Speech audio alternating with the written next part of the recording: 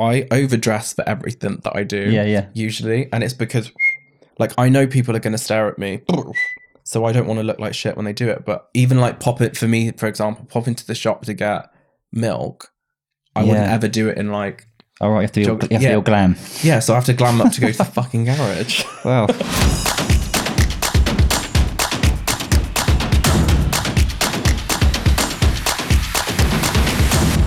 Luke Manton, welcome to the Purpose-Led Leadership Podcast. We've met on a number of occasions at Leah Turner's party, and we've talked a lot online. Delighted to have you on. For those that don't know you, just tell the audience who you are. So I am Luke Manton. I'm the founder and owner of Manton Executives, a VA and marketing agency. I think I was kind of completely unknown until I posted a video about what life is like with Tourette's as an adult. Yeah, I've seen your TED Talk. I've seen your stuff online. There's a lot to get through. Let's dive into the Tourette's thing. You got Tourette's quite late compared to other people. Fuck off. Is that right? Yeah. So I was diagnosed with Tourette's in my mid-20s. So I'm 31 now, nearly 32. Fuck off. So it turns out I actually had mild tics as a child, just like a double blink. Mm-hmm. Other than that, absolutely nothing. I got sick, and then due to like swelling in my brain and subsequent brain damage, fuck you can't. Tourette's was my parting gift from that, which I had no idea adult onset Tourette's was even a thing. I'd never met anyone with. So when you kind of first found out that you got it, I mean, how did that affect you, and how did you deal with that? It was a really like slow process, because initially, after like a set of seizures, I couldn't talk at all. So it wasn't like you see now with like loads of like vocal tics and things. I just couldn't keep my head still. I was constantly throwing my head back, clenching my jaw, and I couldn't really talk at all. That was like super difficult, because I'd always been the like one that would throw in like the witty line or the quick one or something like that. But all of that was kind of gone, and I was in like an absolute panic because nobody knew what was happening. I couldn't have any answers. Following that, the vocal tics came. I started talking again, but with a stammer on every single word. Yeah. Thinking back on it now, I don't even think I could put into words the like level of frustration and like anger and I don't know, sadness around it. I think back then I wanted nothing more than just to be like normal or how I was before. It must have affected your confidence as well at the time. 100%. I refused to go out. I wouldn't answer the door. I wouldn't even answer the phone, because I sounded so much different than before. Yeah. Like it took absolutely everything. Did it kind of make you feel kind of like, obviously made you feel different, but it made you feel almost like unworthy or kind of like that you couldn't sort of almost communicate with others, so you're better off not communicating kind of thing? Or 100%. So even my partner George and I have been together for years, but he's the most patient and kind person. But even at home, talking to him, it would take me so long to finish a full sentence that I would just get so annoyed throughout that I'd be like, forget it. And it got me to the point where I didn't want to talk to anyone, not even him. It must be difficult though, because like I've just delved straight into it, and I'm sure there's times when you think, for fuck's sake, I don't want Tourette's to be my life, but it kind of is your life. So how do you comprehend that? I think now it's kind of different. Now I've accepted it. It's like it's a big part of it. People are going to notice. It's going to get mentioned. It's going to get spoke about. And if I think about the positives that have come from this, the level of confidence I have now has gone past where I used to be, even Tourette. So it's kind of changed the game there. It's opened up doors to like new opportunities that I wouldn't have ever had before. But there are still days I absolutely fucking hate. Yeah, of course. And what about the times when you've been? I can imagine that you've probably been disadvantaged, but also massively disrespected at times because of this condition, right? Yeah. yeah, like that happens more than I think it would. I think I have like a weirdly unique perspective of being completely fine for say 25 years and knowing exactly how I get treated for that to then how I'm treated now. Yeah. Now it doesn't tend to bother me so much, but during that transition period, it was super noticeable, and it was something I would just focus on constantly. Even, for example, paying for something in a shop, I'm stood there with my wallet in my hand, and it's George that they tell the price to and who they expect to pay, or they'll speak to him through me.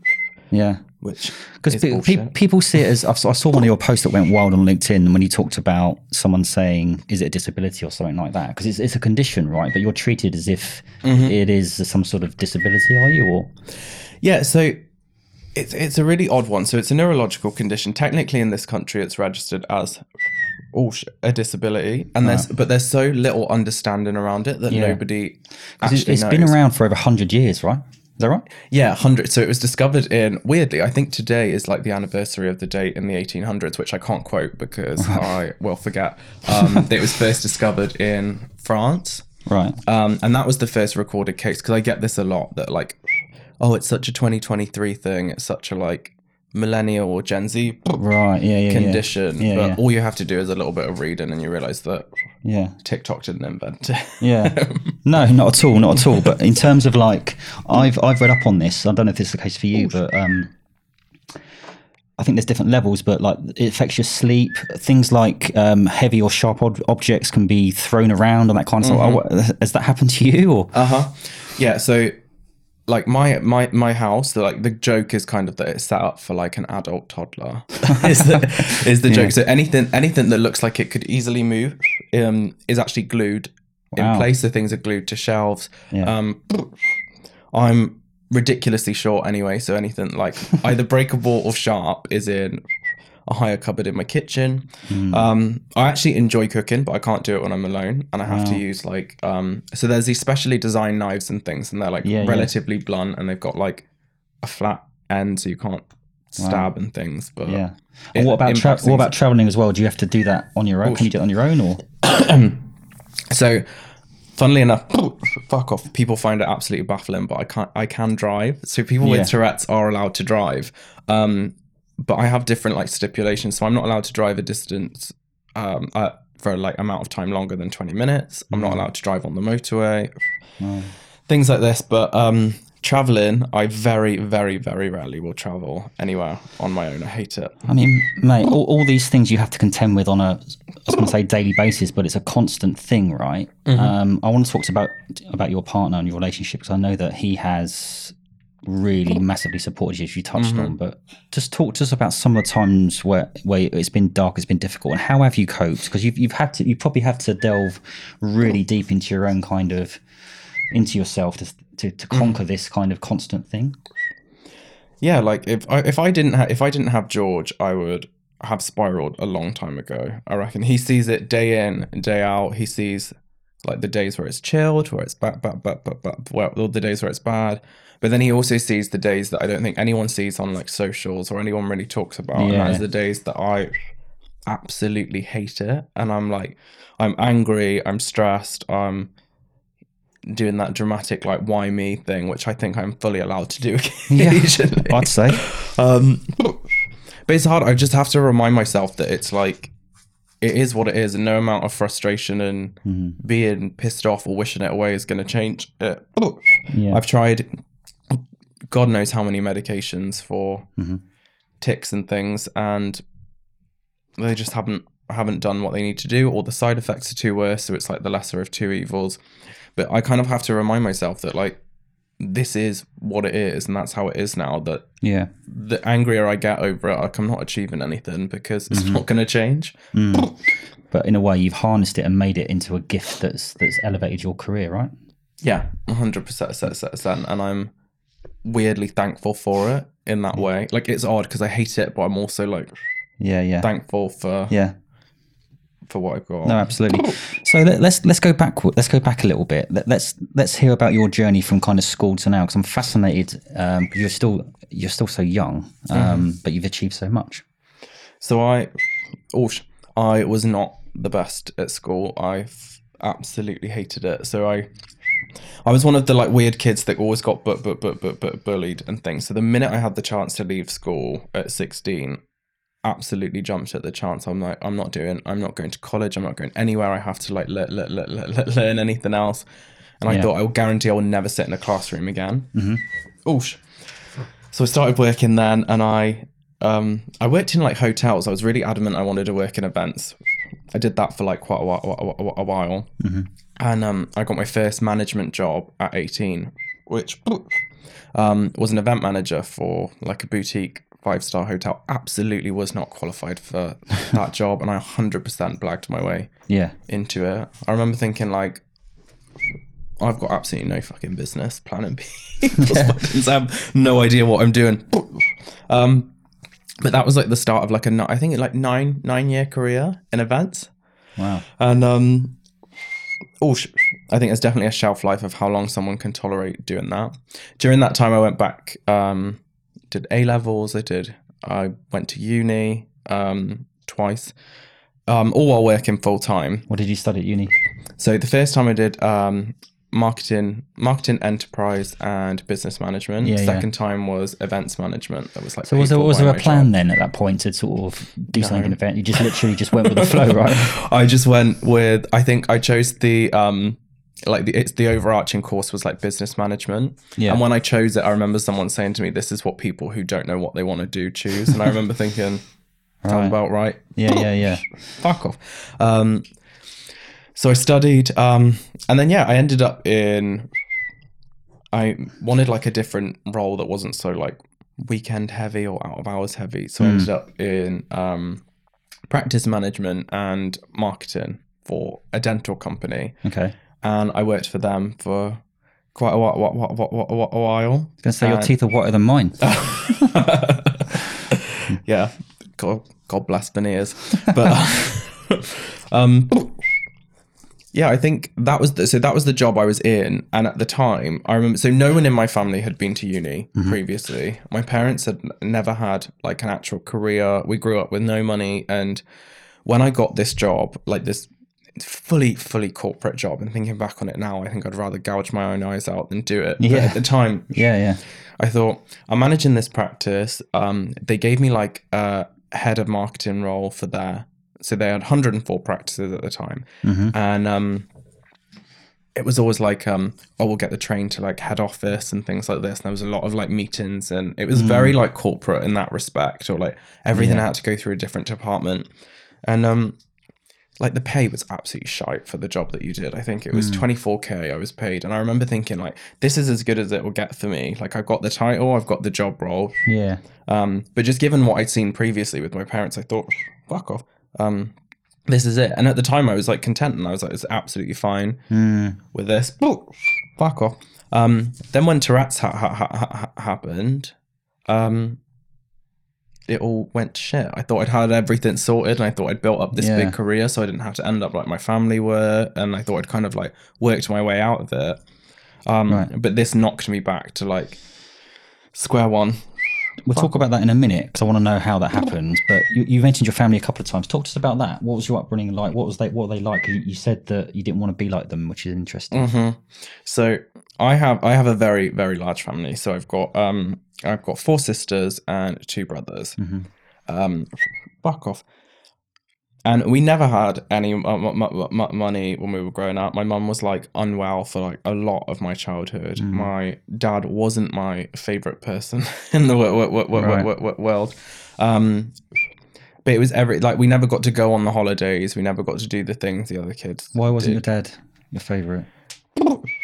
He just wasn't a nice person. Not very intimate, not very complimentary. No, like probably the exact opposite of that. Fucking asshole. Oh, basically. We'll take the tick on that one. No, it's fine. But affectionate as well. I mean, not intimate, but He's just not a nice. He just wasn't a nice person, and to be fair, he still isn't. So how did that affect you though? I hated being at home, so I never got my own room. Obviously, there's so many of us, and we were only in. So it was a 3-bedroom house, and one of the rooms had a divider put in it, but like you're talking 3 bedrooms between 7. It might as well be in the same room anyway. Literally. but yeah, I just kind of like, I always stayed out of the way, kept myself to myself. Yeah. And we weren't allowed, like, it's not like I could ever go to my room as a kid and like watch TV, because we weren't allowed like TVs in the bedroom. And it was one of my dad's like weird rules and stuff like that. Just very strict, very suppressing. Yeah. And did that make you rebel then, or?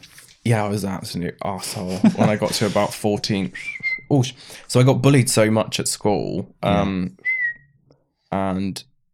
I kind of went the absolute opposite way. I thought, when I got to about 14, 15, I thought, the tough kids don't get bullied. I'll do what they do. So I just became an absolute arsehole. Like, my grades dropped. Really? But I did get more friends. Well, some friends. But what were you doing? Were you just unruly then, or were you?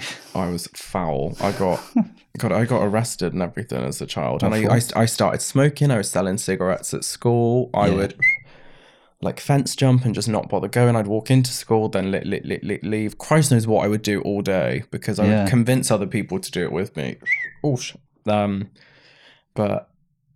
Yeah, like all of that kind of shit. So you battle through school, bit of unruly teenager, that kind of stuff. You left. Did you leave the home quite quickly, quite early? You said. Yeah, so I left home at 16 as well, because naturally at 16 you think you know everything. That was not fun. I still remember the apartment I moved to as well. It was horrific. Like, it was all like, so it was all in one room, like a studio apartment. Yeah. Absolutely fucking freezing. Right, it was like on the 8th floor of this old Regency building, single glazing, wooden floor. It was Yeah. But at the time I thought, I'm not at home, so this is. Did you know that you were gay at that point, or? Yeah, so I always knew. From what age though? Oh God, I don't know. Do you know, weirdly, like as long as I can remember, I knew I was like different to everybody else. Fuck off. And my best friend was a girl. She still is, to be fair. We're still friends. But everybody used to say when we were kids, like, oh, those two will marry each other. And I remember thinking, like, fucking won't. Right. Was that why you were bullied, do you think? Other people picked up on that? Yeah, and I always had like the hand-me-down like clothes and things. Like, when I started senior school, I started with like my sister's old blazer and old shirts with like the buttons on the opposite side and things like that. Yeah. So, and I was so short as a kid as well. Like, I think from year 7 to year 9, I had so embarrassing. I had these like growth hormone things through my GP because I just wasn't growing. So for those like sort of 3 years during school years, I stayed 4'4" the entire time. Wow. And there was no guarantee that I would grow. But that must have been, you're laughing about it now, but that must have been really challenging though, actually. Oh, 100%. And I think the time I noticed most is I don't think you realize how much other kids grow until you're not. So after like that 6-week like summer break, I'd go back and think, why the fuck is everybody still even taller than I? So did you hide your sexuality, or was you quite open about it, or? So I hid it completely until I left school, because I did not go to the type of school where that was like. You'd have been. What happened? Okay. What would have happened if you did? Do you reckon? God, I got beat up for being like gay and stuff at school anyway, without even telling anyone or admitting it. It was just on the assumption. But yeah, as soon as I turned 16, I'd met a boy online, and he was a bit older than me. And then we ended up together, and we were together about 3 years from then. Fond memories. Good memories. But they didn't quite work out by the sound of it. Absolutely not, thankfully. But I remember like I learned a lot then, and like he was very confident in being gay, but wasn't that like stereotypical gay man that everybody would make the jokes about or whatever. Like, you wouldn't know unless he told you. Yeah, and he kind of taught me that like you don't have to be this like massive over the top like camp person to be gay. Do you know what I mean? Like, it was and I did learn a lot from him, because I kind of got to see a different lifestyle as well, because he had a very like upper middle class upbringing, and I kind of learned a lot from that. And over the first 2 years of spending so much time with him and his family, I think that's how I managed to get into the job I had, because I knew all the right things to say. I'd kind of experienced it from the other side, which was like a world away from my off old life. Yeah. But yeah, because 15-year-old me was definitely not suited to working in a 5-star hotel. No. So you kind of you ended that relationship. At this point, you're kind of late teens, early 20s, right? Yeah. What happened next? I continued to work, and then I was always like the kind of like the boring one. Like, I didn't want to go on my friend like holidays and things because I was kind of so dedicated to building up like this big career. Like, all of my friends were already away at uni at this point, and I was like adamant that I'd made the right choice in like not going and just working and trying to build a career. And like the titles were coming in by the time I was 18, and like I said, I got that event management job, and I thought I was like winning. But like the pays of all these jobs are absolutely shy. It's amazing, isn't it? How we're indoctrinated and taught, to get the wife or the husband and the car, the house, and all that, and get a 40 grand job wherever it is, and then work to your 70, then have fuck all left to show for it. I mean, and that was what I was on. Like, I was literally like, I need to get the title and the salary, get a nice place, and then just work. Like, if I think back on it now, in any of those jobs, fuck off. I wasn't happy doing any of them. No. I just did them, and I was under the assumption that absolutely everyone's in the same boat. You do a job you hate for 5 days a week, and then you've got the weekend, and totally. That's it. I think 70, 80, even higher percent of the population are just doing that. They're going through the motions. They're going to work. They're earning the money. They're coming home. And fuck off. I talk about purpose quite a lot, but it's quite an overused word. But I think a lot of people in this world don't even know why they're doing what they're doing, right? Mm-hmm. So what changed for you? Was it the Tourette's that kind of kicked you out of that? Or? So I always wanted to start my own business, and I always thought one day I would. Absolutely zero intention behind me saying one day I'll do it. It was never going to happen. Right. Okay. Deep down, I knew that. I just thought it's like that tiny bit of hope of not having to do a job I hated forever. I thought, one day I'll do this, or one day I'll do that. Yeah. And fuck off, bitches. And I just kept that up, and I was like, one day I'll do it, one day I won't, one day I might. And the intention at first was like I was going to become like a self-employed like event planner, because I worked with so many people back then who were like freelance and stuff, and I thought I could do that. And then I didn't want to, and then I thought, I'll go back to it one day, and maybe I'll like plan weddings or something like that. So no real kind of dried ambition, really. Absolutely just none. Kind of, and then go with the flow. Yeah. And then when Tourette's happened, I realized how difficult it is to actually get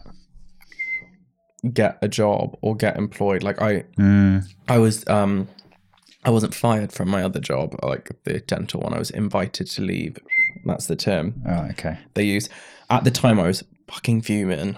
Yeah. Fuck off. And I thought everything I'd worked so hard for, like the title, the salary, blah blah blah, be all not that great. But that was kind of like taken away, and I thought, I'm fucking back where like my family were. I was like, if I'd have not done any of that stuff before, not bothered with uni, not bothered with the stress and the jobs, I would have still been in the same position. Do you know what I mean? That must have been a bit shit. I hated it. It kind of felt like that was all I had and everything I'd worked for, and it was just taken away. At the time, I was so angry at them, but looking back on it now, I was not suited to doing that job anymore. But if they did that in this day and age, they would have got in trouble for it. I think back then it was just like, you can get away with a lot more back then, I think. Yeah, and everything just like slides under the carpet, and it's fine. And I like to get a diagnosis of Tourette's as well. It's a 12-month process, so you have to wait from when the tics start and when it's first noted. It's 12 months from that day. That's ridiculous. I mean, you can tell, can't you, after fuck off. Yeah, it's so stupid. So until then, I didn't even have like a diagnosis as like protection or anything like this. It was just fuck off. But the whole experience, I'm sure you've got some examples where people with Tourette's to find a job and get a job without being discriminated against must be fucking challenging. It's horrific. Like, it's so, like, I had so many shit interviews that I actually lost count. I think that was probably the darkest it got, when I was like struggling. I was applying for jobs on every single level I could think of, from like marketing directors to like office cleaners, like absolutely anything. And I was thinking, like, I still have, like, I'd blown through my savings during like being off from being sick. I'd only just gone back to work. And now I have no job, no income, and like the most minimal savings. And like, George and I still have a house. We still have Yeah, of like course.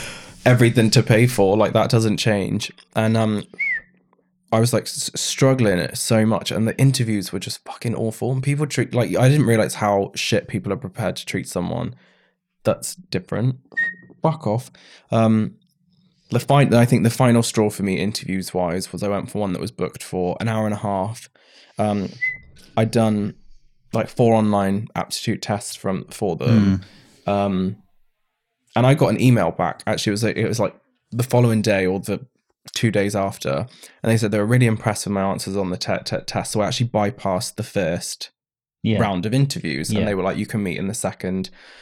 And I remember thinking, like, this is it now. Like, I've put everything back on track. If I get this job, I'm back, like, slightly above where I what was. Yeah. Had a sinking feeling of thinking, fuck, I didn't actually tell anyone in the interview that, in the test or the cover letter that I had Tourette's. But I was like, I'll explain explain on the day.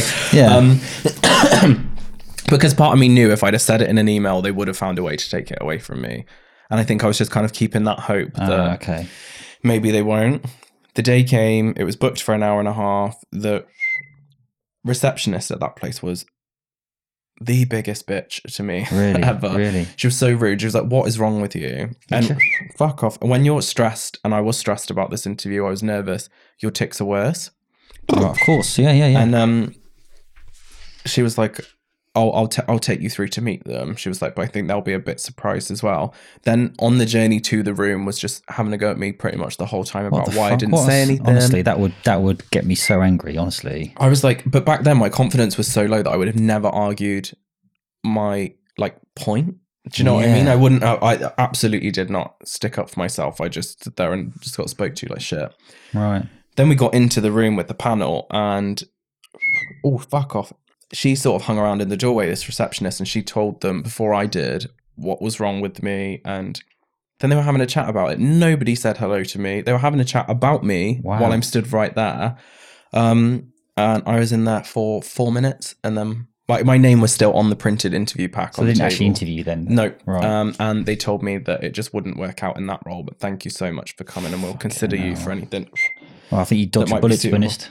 Yeah, same. And I was so gutted though. Like that was definitely the worst it got. And I think how did it affect your mental health and stuff like that? So that night, and I've spoke about this before, that night that was just the tip of the iceberg. I think because I felt like I got so close, like bypassing that first interview. That was the night I tried to take my own life because I thought I can't do this anymore. Like I was like, I'm not gonna get out of where I am. I hate the condition. It made me absolutely hate myself. And I'd just been absolutely torn apart by 5 people in one room while they're all it's a culmination of everything, and that was just that was just the day that I just thought, fuck it, I'm not doing this shit anymore. What did you attempt to try to do? So I didn't even write a note, I didn't send a message, I didn't do anything. I knew George was working nights, and I just switched my phone off and took an overdose. And I thought that would be like, that would be it. And I am so thankful that it wasn't. And people had tried calling me because I was under the impression as well that people just didn't actually give a shit anymore. Because I think I hated myself that much that it was a struggle to to see that anyone would actually care about you. And so I was I think it was my mum that I had tried calling so many times and came around. Other people had keys to my place. After that was the like turning point where I thought I am never letting anyone else make me feel that bad again. And that I think was the boost for what happened after. Thank you for sharing that. I think anyone who's been in that situation where they've had suicidal ideation or attempted suicide knows that, as you say, when you're in that situation, I've been in it myself a couple of times, that you honestly do feel that your life and everyone else's life will be better off if you're not around, don't you? So what would you say to the people who think it's selfish or whatever, or you know, don't really understand it? And also, what advice would you give someone in that situation as well? So I think the people that don't understand it, I had those conversations after. This is not like, this wasn't a first thought. Do you know what I mean? It's not like, oh, I had a shit day. This is, the only way I'm going to do it. Do you know what I mean? Yeah. And I think people think that you're taking the easy way out. Fuck off. The struggle and the trauma that was behind that decision, like the fear, the upset, and weirdly, it's like tied in with like almost like a feeling of relief that fuck off. Yeah. Like I said so many times, I just wanted like an off switch for fuck off. The tics, and to me that was it. That was the off switch. And I think people have to understand that it's not a decision that's ever taken lightly. Do you know what I mean? I think they think that people just think, oh, wake you know up what? one day, Fuck it, I'm gonna it kind of builds up, doesn't it? And then you get to a point where, when I was in that situation, I almost got a sense of excitement about it happening. It just that being it. I remember being calm right at the end, thinking like, I'm not gonna have to. No, the pain's gonna go, and that's gonna be fine. And I think for the people that are struggling with it, I'm so sorry. Now my eyes are watering. Go for it. I think for the people that are struggling with it, you kind of have to realize that, you're not the issue. Do you know what I mean? And you're cared about so much more than you think. I didn't realize until right at the end, like afterwards, that how many people actually cared. Yeah. And I was blown away by it. And you have to talk about it, because I kept everything in, and I was almost leading by example. People weren't talking to me about things because I wasn't talking to them, and I would be completely shut off, so they would think I'm fine. Yeah. And it isn't until you open up and you fuck off, tell them, they realize that, you know what, Luke's not okay. But it's okay to cry. Like I'm crying now a little bit. I think we both are. But also as well, you never can tell. It can be the most gregarious, happy, bubbly person that's struggling, or the quiet one. It doesn't discriminate, is it? You know, no, anyone. Like I don't think I came across half as down as I was during it either. Sure. Everyone's like, you put on a brave face. You're making such like you're making the best of this situation, and inside I thought, I fucking hate it. But after that, that's when everything had like completely changed. I think that was the biggest turning point for me, because I thought I saw the impact I had on everyone else. Fucking bitches. Saw the impact I had on everyone else. Refused to feel like that again, or let anything outside make me feel like that again. So So it's interesting, isn't it? When we reach that real fucking darkness, that pit, it's almost like that's when the growth happens. It's almost like you almost had to go through that to get to where you are now, right? So just talk to us about that. You know, what happened? It was definitely a claw your way back up kind of moment. Yeah. And I said, like, I refused to let anything make me feel like that again. And I remember just sitting there thinking, how the fuck am I getting out of this? Because I can't go back into the same situation. And the career one was such a big deal for me, because that's where I'd put all of my effort to start with, and that was almost like my ticket out of my old life. Of course. And I thought, I need to get that. Once I get that back on track, I'm good. George, bless him, had stuck with me the whole time, so I didn't have to worry about that side of the things. And he was like, oh, I'll help you wherever I can, blah blah blah. And I thought, if no one's going to hire me, I will just hire myself. I was like, I know enough about something somewhere to... You just had this inner belief at this point. Yeah, I just thought someone will pay me to do something. I remember seeing all these job titles that I wasn't getting as well, thinking, they would pay me to do this job. Like, I know how to do it. They're just not fucking giving it to me. So I was searching online, and I saw an advert for a thing about like being a virtual assistant. I had absolutely no idea what a virtual assistant was. I hadn't been in that world at all. And it was like a training thing, like an online training program. I think it was £450. I didn't have that money. Like, I hadn't been earning anything. We'd kind of blown through the majority of our savings. Yeah. But George paid for it for me, because he was like, it's the first time I've seen you actually happy about something. And the reason I was happy about it was because I thought, I was reading what a virtual assistant does, and I thought, I can do all this stuff. I can work from home. Like, I don't have to see people. I don't have to talk to people. Okay. So I did this course, and I think I'd got like quarter of the way through the course before I just plowed into it and set up everything I already needed to set up. And I was like, for the first time ever, I thought, fucking hell, like, I've actually done something like myself from like the ground up, and like, this is mine.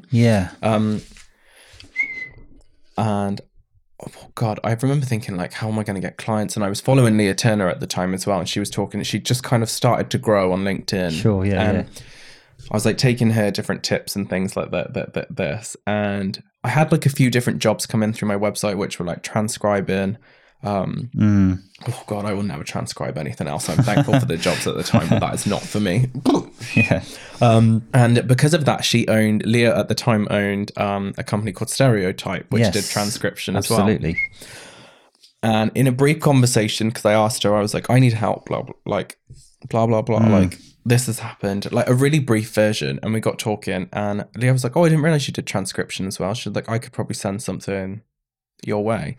Right. And then she said she was going to ring me. And up until this point, every communication I'd had with anyone I'd worked with had been email only. Yeah, right. And I was thinking, fuck, like, how do I get out of the conversation? And she was growing by the day at this point as well, her profile. And I thought, like, she's super popular. I can't, like, say no. And I remember stressing to George, thinking, like, fuck off. Saying to him, like, I was like, how the fuck do I get out of it? I was like, because she's not going to work with me. You're not going to want to work with me. Like, all of this. And in the end, I thought, I'm just going to have to bite the bullet. And I told her. She did not bat an eyelid, and she just really didn't give a shit. And we were just then talking about transcription and things. And she was like, oh, there'll be a few other things. And then she said to me, she was like, I really think it would help other people. She was like, because you've told me more in the last 5 minutes about Tourette's than I've ever known before. Yeah. She was like, maybe make a video for LinkedIn or consider it. And I was like, absolutely fucking not going to happen. Yeah. And with a bit more convincing, I made it. And I think it took me I think I'd had it about a week before I posted it. It absolutely blew up. And I mean, it's a testament to Leah. I mean, she deserves all the success that she's got, but I know that she's really, not just at that moment, but since then, she's really been a support for you, hasn't she? Oh, 100%. And I think I was only saying recently that I would nowhere near be in the same position as I am now without her help. And it's just the advice and the knowledge and the confidence boost, because like my confidence was still zero before meeting Leah. Like, it was building up very, very slowly. Did you because of what's happened to you, I wouldn't be surprised if it's true, that did you not kind of doubt humanity and kind of like, when you're in that situation, I'm sure that there's not many people like Leah, but generally you must have thought most people are just pricks, for want of a better term, right? 100%. And that's what, like, part of it as well. Like, I see everyone on a surface level and they seem like nice, and then they meet me, fuck off. And I would see how they treat me, and I wasn't sure. Like, I'd seen Leah online so much, and I thought, she's so nice, and we chatted in DMs, and I thought, is it just going to be another one of those things where this person meets me and then thinks, exactly, fucking hell, I can't deal with that, or that's annoying, or so how have you dealt with that, and how have you kind of like found the good ones from the pricks?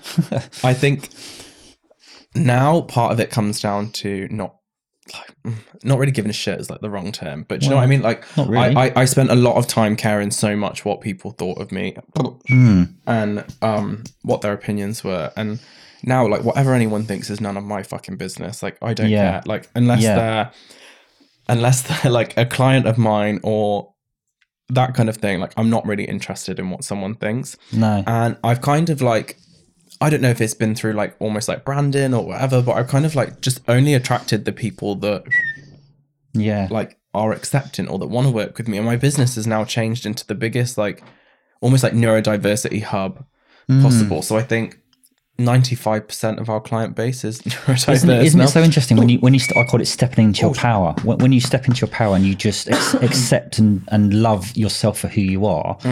And as you just say, you do attract that back. It's I know it sounds a bit weird and a bit sort of university, kind of stuff, but it's so true. 100%. I would have said it was bullshit to start with, and then until that's actually become like the reality, and now I have such a good network of people that I enjoy working with, that I enjoy spending time with, that I like love being around, and like my client base, they're all like me. Do you know what I mean? And they all had those same fears of like, oh, like, I was worried someone would like judge me, that kind of thing. And I think And how not here. to me you're a superstar, Fuck mate. off. I'm in awe of you for what you've achieved. I've got to say Thank that. you. How have you handled kind of on there's different levels of fame, for God's sake? Obviously, Leah's massive. There's but you know, it's all relative, isn't it? But it must have been a bit of a transition for you from going from, you know, that job to where you are now to now running a big business and being big on LinkedIn and all that kind of stuff.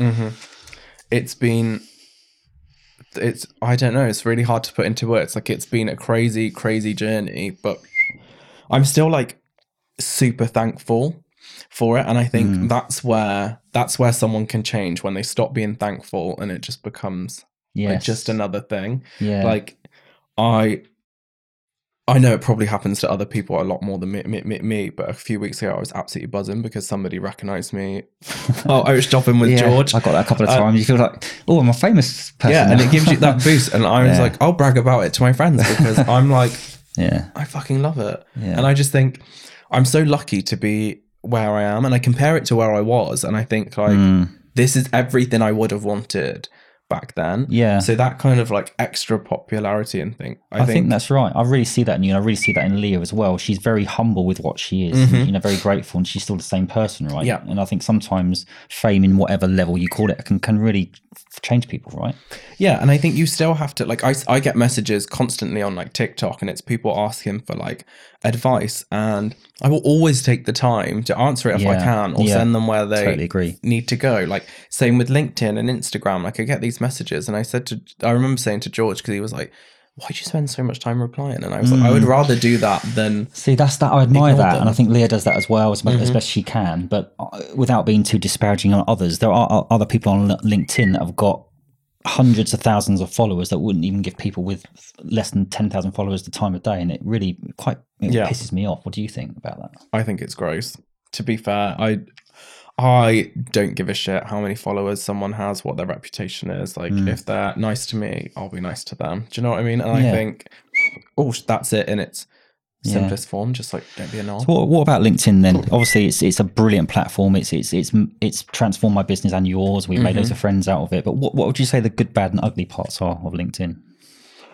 Oh, so good are definitely the people, and fucking hell, and the network that like I've met there, and it's such a good, like, I've got such a good like group of people. All of my clients are on it, and the majority have come from it as well. But there's definitely a dark side of LinkedIn. So I kind of do attract, with like my videos and things, those people that don't think I should have a normal corporate job, and it fucking baffles me how they'll so openly say it. I'm like, people can see your comments, and there's a backhanded compliment like, oh, I would have hired you, like I could find a back office role. Like fuck off, mate. Fuck your back office role. But it's that brazen sort of misunderstanding. I think LinkedIn's opened my eyes around how kind of one-dimensional people can be as well. Yeah. And everything's like very surface level. And I also find as well, it's like, it's putting your money where your mouth is kind of thing. Like, I share a lot about what my company does to be inclusive, to make people feel comfortable. And people are acting like it's the most mind-blowing thing in the world. Yeah, and I think, I'm not doing anything that difficult. Like, I'm getting I got a pregnant woman a sofa. Like, do you know what I mean? That, and the post blew up, and it was like, rightly so to a degree, but like, hang on a second, when you actually put it in context, you've got the pregnant girl sofa. Yeah, like I got a more comfortable chair. That whatever it was. Yeah, she could spread out on. Like, this is the small sofa. That was it. There's a snack drawer which we have in our office, and people are like, "Oh, I really wish this would come in at my company." Oh, I wish I'd consider doing this. And to me, it's just like, why are you not doing it? Like, this is like, we had another post blow up because the girls were saying about having to, like, in our communal office, there's like the pay dispenser thing for like tampons and things like this. So we just made a period box in the office, and we just put everyone's like chosen products in there, and it just stays in the drawer. And like one of my staff shared about it, and that blew up as well. And people were like, "Oh, this is such a good idea." And I think, to me, it's just like, you just treat people like people. And I don't think I'm doing anything that radical or that different. And I just think I struggle to understand why other people don't do it. I was going to say, what do you think people can do more of to help in that regard then? I just think, like I said, treat people like people, and it's the most, I don't know. I really struggle with people who just don't get it. Yeah. Because like I would rather sacrifice a chunk of my profits and make sure that people that work with me are comfortable. Do you know what I mean? And it's this, it filters through absolutely everything, because without my team and them being the way they are, like I wouldn't be able to do what I do. Yeah. And for me, like even we had recently, like a client spoke to one of my team like absolute shit. It was nice to me, and then back to being rude about them, so we got rid of them. Like it's easier for me to replace a client than it is to replace like one of my team, and I wouldn't want to replace any of them either. So you've mentioned that you haven't really bothered with a business plan. You've kind of wing it till you got where you got to now, which is amazing. Do you have a plan for the future, or are you just going to just carry on just going with the flow? So I always thought winging it was the best way to do it once I was doing it and it was working. Now to the point where we've got 2 offices, we're a team of 8 in-house, we've got freelancers, and now I think I've said this for like a year now. I was like, now I think maybe I should like consider it and put a plan in place and do something. And then the other part of me is like, fuck it, we'll just do this. So I take advice still from Leah. I blow up Leah's phone constantly. I'm like, I was like, quick one. And I have a really good team as well. Like my accountant is also a business consultant. Right. So I get. So what advice would you give? Because I think sometimes you can have all these plans and visions and missions and values, and you know it's about action most of the time, isn't it? 100%. And like my advice would be, just fucking do it. Because if I could have looked at all of these things I had on paper, the things I've got now, planned them, thought about them, and probably decided, you know what, maybe not yet. And I know probably being as impulsive as I am with things, like I do have to rein it in sometimes, and I have like my team to do that for me. Like Katie, for example, will be like, what the fuck are you doing? Absolutely not. You have good people around you, right? Yeah, but if I'd have really considered, say, even getting my like first, when I had me and like my first employee, then getting another one, if I'd have really considered that at the time, everything then was saying no, like don't do it. But I was like, oh fuck it, we'll do it anyway and see what happens. So what stresses you out then? A business owner, reasonable sized business. What keeps you up at night? What stresses you out at the moment? I get that typical like business owner thing of, what if I wake up tomorrow and suddenly lose every single one of my clients? Have that. But also it's like, what am I going to do? So the way my company works, I can literally just keep adding a person, and I can just keep growing that way. And I think my main thing at the moment is, number one, do I want to keep doing that? And number two, like, what would I do otherwise? Do you know what I mean? And I think this has been a consideration, because it ticks by perfectly fine how it is, and we're doing well. And I think the thing is, number one, I'm wondering, like, is this just a lucky break? Fuck off. Is this going to last? And number two, like, if I'm going to do something else, what am I going to do? What direction am I going to take it? Everyone else seems to have a plan, and I'm just like, just wow. Fuck it. I take my hat off to you. I think it's sometimes the best plan is to have no plan and just do it, as you say. So throughout your life, then, mate, you've had some ups and downs. You've had some big trauma to contend with. Have you had therapy at all?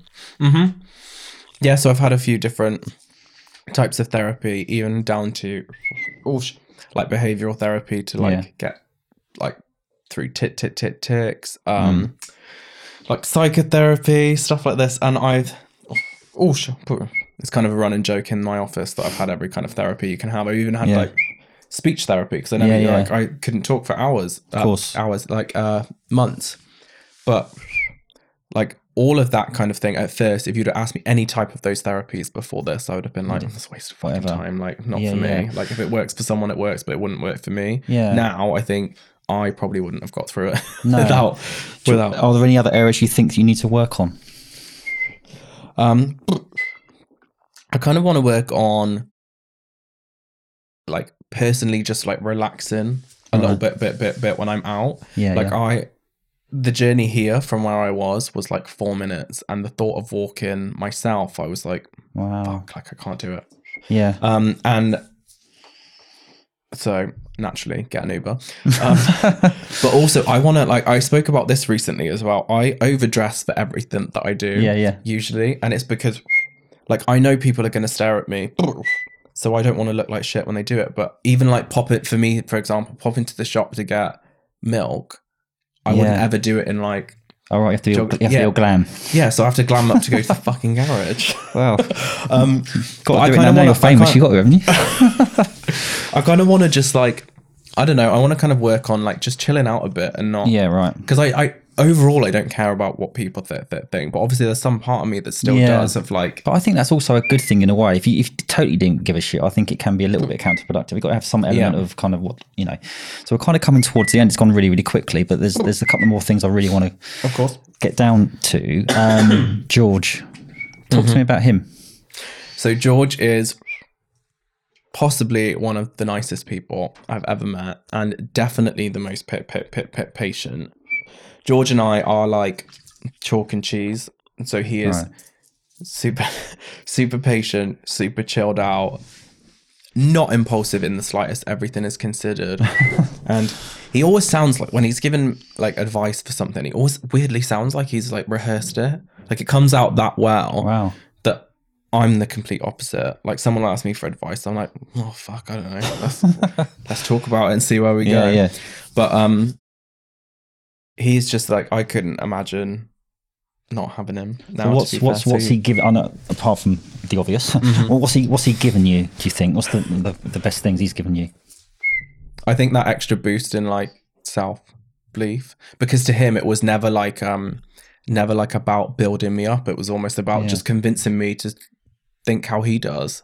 Do you know what I mean? Because he never doubted me, even when I was like, I was earning no money. I had no job options or whatever. He didn't treat me any different whatsoever, and he still had that belief. He was like, well, you'll sort it, it's fine. He was like, and then we'll both fix it. Like there was never any like kind of doubt, and it was always that little like light at the end of the tunnel that like. And do you have future plans with him in terms of? I do. So on the 14th of December we are bringing our son home. So we've been in the adoption process for over 2 years now, and it has been, I think we had five non-starters with adoption that kind of got through the process, and then for some reason or another, it's just the way. Well, that must have been really challenging, right? Yeah, and I think you kind of like, it's kind of easier to deal with in the way that everything's kept at a distance, so you don't kind of meet them until the very last thing anyway, and it was kind of all those constant knockbacks. But yeah, now everything's been confirmed, and we bring our son home on the 14th of December. How old is he? He turns 1 on the 4th of December. Oh my God. So absolutely, congratulations. Thank you. You must be beyond excited about that. Honestly, I absolutely cannot wait. I can't stop buying tiny clothes and tiny shoes and toys. And we've done the nursery. Have you? Like exactly how like I wanted it, basically. There was no compromise with George. I was going to try and make it like a compromise, but no. But both of us are like absolutely ecstatic about it. So that kind of difference in character, like yin and yang, have you ever like, how has that helped you in terms of like you're impulsive, he's not? Like almost like you balance each other out, or? Oh yeah, 100%. Don't get me wrong. Sometimes it drives me fucking nuts. And I just think like I can watch him, and he learns from me, because he gets things from me in the way that, like, George is a saver. He'll save as much money as possible. Like he's in and he's in the police, and they have a huge pension, and he kind of doubles what a normal person would put in their pension, because he's so like about forward planning. And the absolute drama a few weeks ago of him wanting to buy a Fitbit and just in and ahhing constantly, and he's like, oh, I just don't know if I'm gonna use it. And I think, fucking hell, buy the Fitbit. Just get on with it, mate. Literally. And in the end I was like, George, please just buy the Fitbit, because it was driving me nuts. I was like, you can afford it, you're gonna use it, it's paid for itself. Do you know what I mean? It's funny how that ordinarily you probably thought you'd never be with someone like that, but actually you just I think you learn to not tolerate, that's the wrong word, you learn to kind of be curious and grow and learn from other people's little ways, don't you? Oh, absolutely. And that's why I think I'm looking forward to fucking hell, being a parent with him, because I want like our son to have everything I didn't have, and I absolutely will lack the ability to say no. So that's why I'm glad George is there, because amazing. Freddie could ask for a puppy And I'd be like, absolutely. Like, we have 2 dogs already. I don't want another one. But if he asked for it, I'd be like, yeah, of course. Yeah. Whereas that's why I need George to be like, no. Amazing, mate. Congratulations. So you were saying you were nervous about a 4-minute walk, but you've done a fucking TED Talk. What was that like? That TED Talk was, I think, one of the most stressful things I've done. And it's interesting when people watch it and they say it flows really well, because it is not the TED Talk I had planned. Right. So while I was stood backstage waiting to go on, I was ticking and I was moving my hands and I was actually shuffling my note cards. So when I walked out on stage and I looked at my first pointer, it wasn't the first card, it wasn't the second card. Right. It was something from like towards the end. And I thought, oh, I'll just shuffle that back and see what's next. And it was in a completely different order. So I thought, oh, fuck it, I'm going to have to just wing it. No way. Out of all the like rehearsing and plans, I actually just completely winged the TED Talk. And I weirdly think that helped me to like relax enough to do it, because I was so conscious of what was coming next. It was so powerful, mate. It actually made me cry the way you kind of got through that. I mean, that must be one of the most, well, I'm sure you've had lots of achievements, but does that rank quite highly? Yeah, absolutely. Because I was like, seeing other people as well, like Ellie Middleton, for example, was there on the same day. And I was thinking, like, how are people even considering me on the same level as Ellie Middleton to speak at the same event? Do you know what I mean? And it was like part of that. Like, I still don't feel like I've done, I don't know, I almost feel like I shouldn't be around those people or speaking at the same events, because I think I look up to them so much that when someone puts me almost at the same thing as them, I think, oh shit, like, I don't think I'm anywhere near that level. But 2 more questions. You've revealed quite a lot on this podcast and in other podcasts as well, but what's one thing people don't know about you? Or one thing people don't know about me. Oh my God, that is a tough question. I'm trying to think what I think maybe that I still struggle a bit mentally with Tourette's. Like, I make out everything's fine and I make the jokes about it, and I'm worlds away from where I am. But I think it happens a lot more often than people would think. That like, I'll spend the whole day at home crying, and I'll be angry and stressed and annoyed. Recently. So probably I was like just a bit overworked, and I just thought, you know what, I can't, like, I'm fucking done today. And I stayed home and I stayed in bed all day and I cried for most of it. George came back from work and was like, what the fuck is wrong with you? Well, just being anxious, overwhelmed, all that kind of stuff. And everything, like, and I think especially on TikTok, which I'm finding where I think I need to be slightly more honest, because people are finding like, oh, you deal with it so well. And I think realistically, I don't. Like, I deal with it well some days, but other days, and I think I don't tend to let people see that, because I almost don't want the sympathy and I don't want people to think it's bothering me. But that's interesting, because you've probably seen some of my stuff on LinkedIn, and I've been quite open and stuff like that. And there was the crying CEO thing, all that kind of stuff. But I think that you make a really interesting point. I was told about 3 months ago, oh, you come across as vulnerable, but I don't think you are. And I was like really shocked by it. And then kind of like, there's some more stuff coming out, and I'll kind of open up a little bit more. But what's your view on kind of like really opening up? Because it can be a challenge, but I think that sometimes social media, we're still wearing a mask a little bit, aren't we? Or are we? I don't know. What do you think? I think to share the full picture and to be 100% authentic, you have to show the shit side. And I have definitely been guilty of not opening up fully, maybe like a bit, and not showing the full picture. Like, nobody needs to know I spent like 2 days looking at absolute shit, crying in my bed because I hated everything and everyone. Just to be absolutely fine the next day. Do you know what I mean? But then I also think on the flip side, you need to be comfortable with the amount you're sharing. Like, at the time, like, probably, I don't know, maybe 6 months ago, I could think of nothing worse than talking about the Tourette's making me feel shit. But now I think I'm almost getting to that point, and especially on like TikTok and LinkedIn with the audience size, I kind of want to, like, I want to show the full picture, and I know part of that involves showing that. But I think the key difference is that you're not doing it for sympathy. I think people misconstrued it. Oh, he or she or they, or they're doing it. No, you're doing it probably to help yourself and other people. Would you say? Yeah, and I think that's, you're giving them a bit of information they need to know. It's not all rainbows and butterflies. Do you know what I mean? Exactly, and if that's the way that you have to teach them, is the way you have to teach them. And I get followed by quite a lot of people who have Tourette's as well, and I don't want them to think that oh my God, why is Luke always happy? Because I know the reality of what they're going through. It's almost like you are a role model. So on that point for Tourette's, what advice would you give people with Tourette's? Also things like, do they put it on their CV, all that kind of stuff? So what advice would you give? First of all, before you can focus on like the jobs and like how you're feeling about it, you have to accept that you have it and it isn't going. Like, that's it. Everyone gets hopeful about medication, that constant lift up and drop down of fuck off. Will this work? Won't it work? And usually it doesn't. Yeah. So you have to accept that you have it and it's not going. Anything that like limits the symptoms then is a blessing. Exactly. Do you know what I mean? Totally.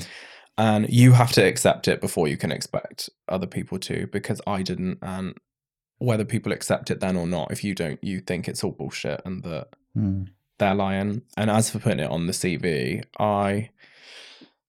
it's such a tough one, like depending on the jobs. I've been asked this so many times, I can never give a concrete answer. I'm like, if you feel comfortable to do that, put it, and then you can put a little subsection of just like the type of ticks that are involved. Yeah. And that's fine. Or you can just leave it. I would probably recommend telling them either in the CV or a cover letter or even a separate email.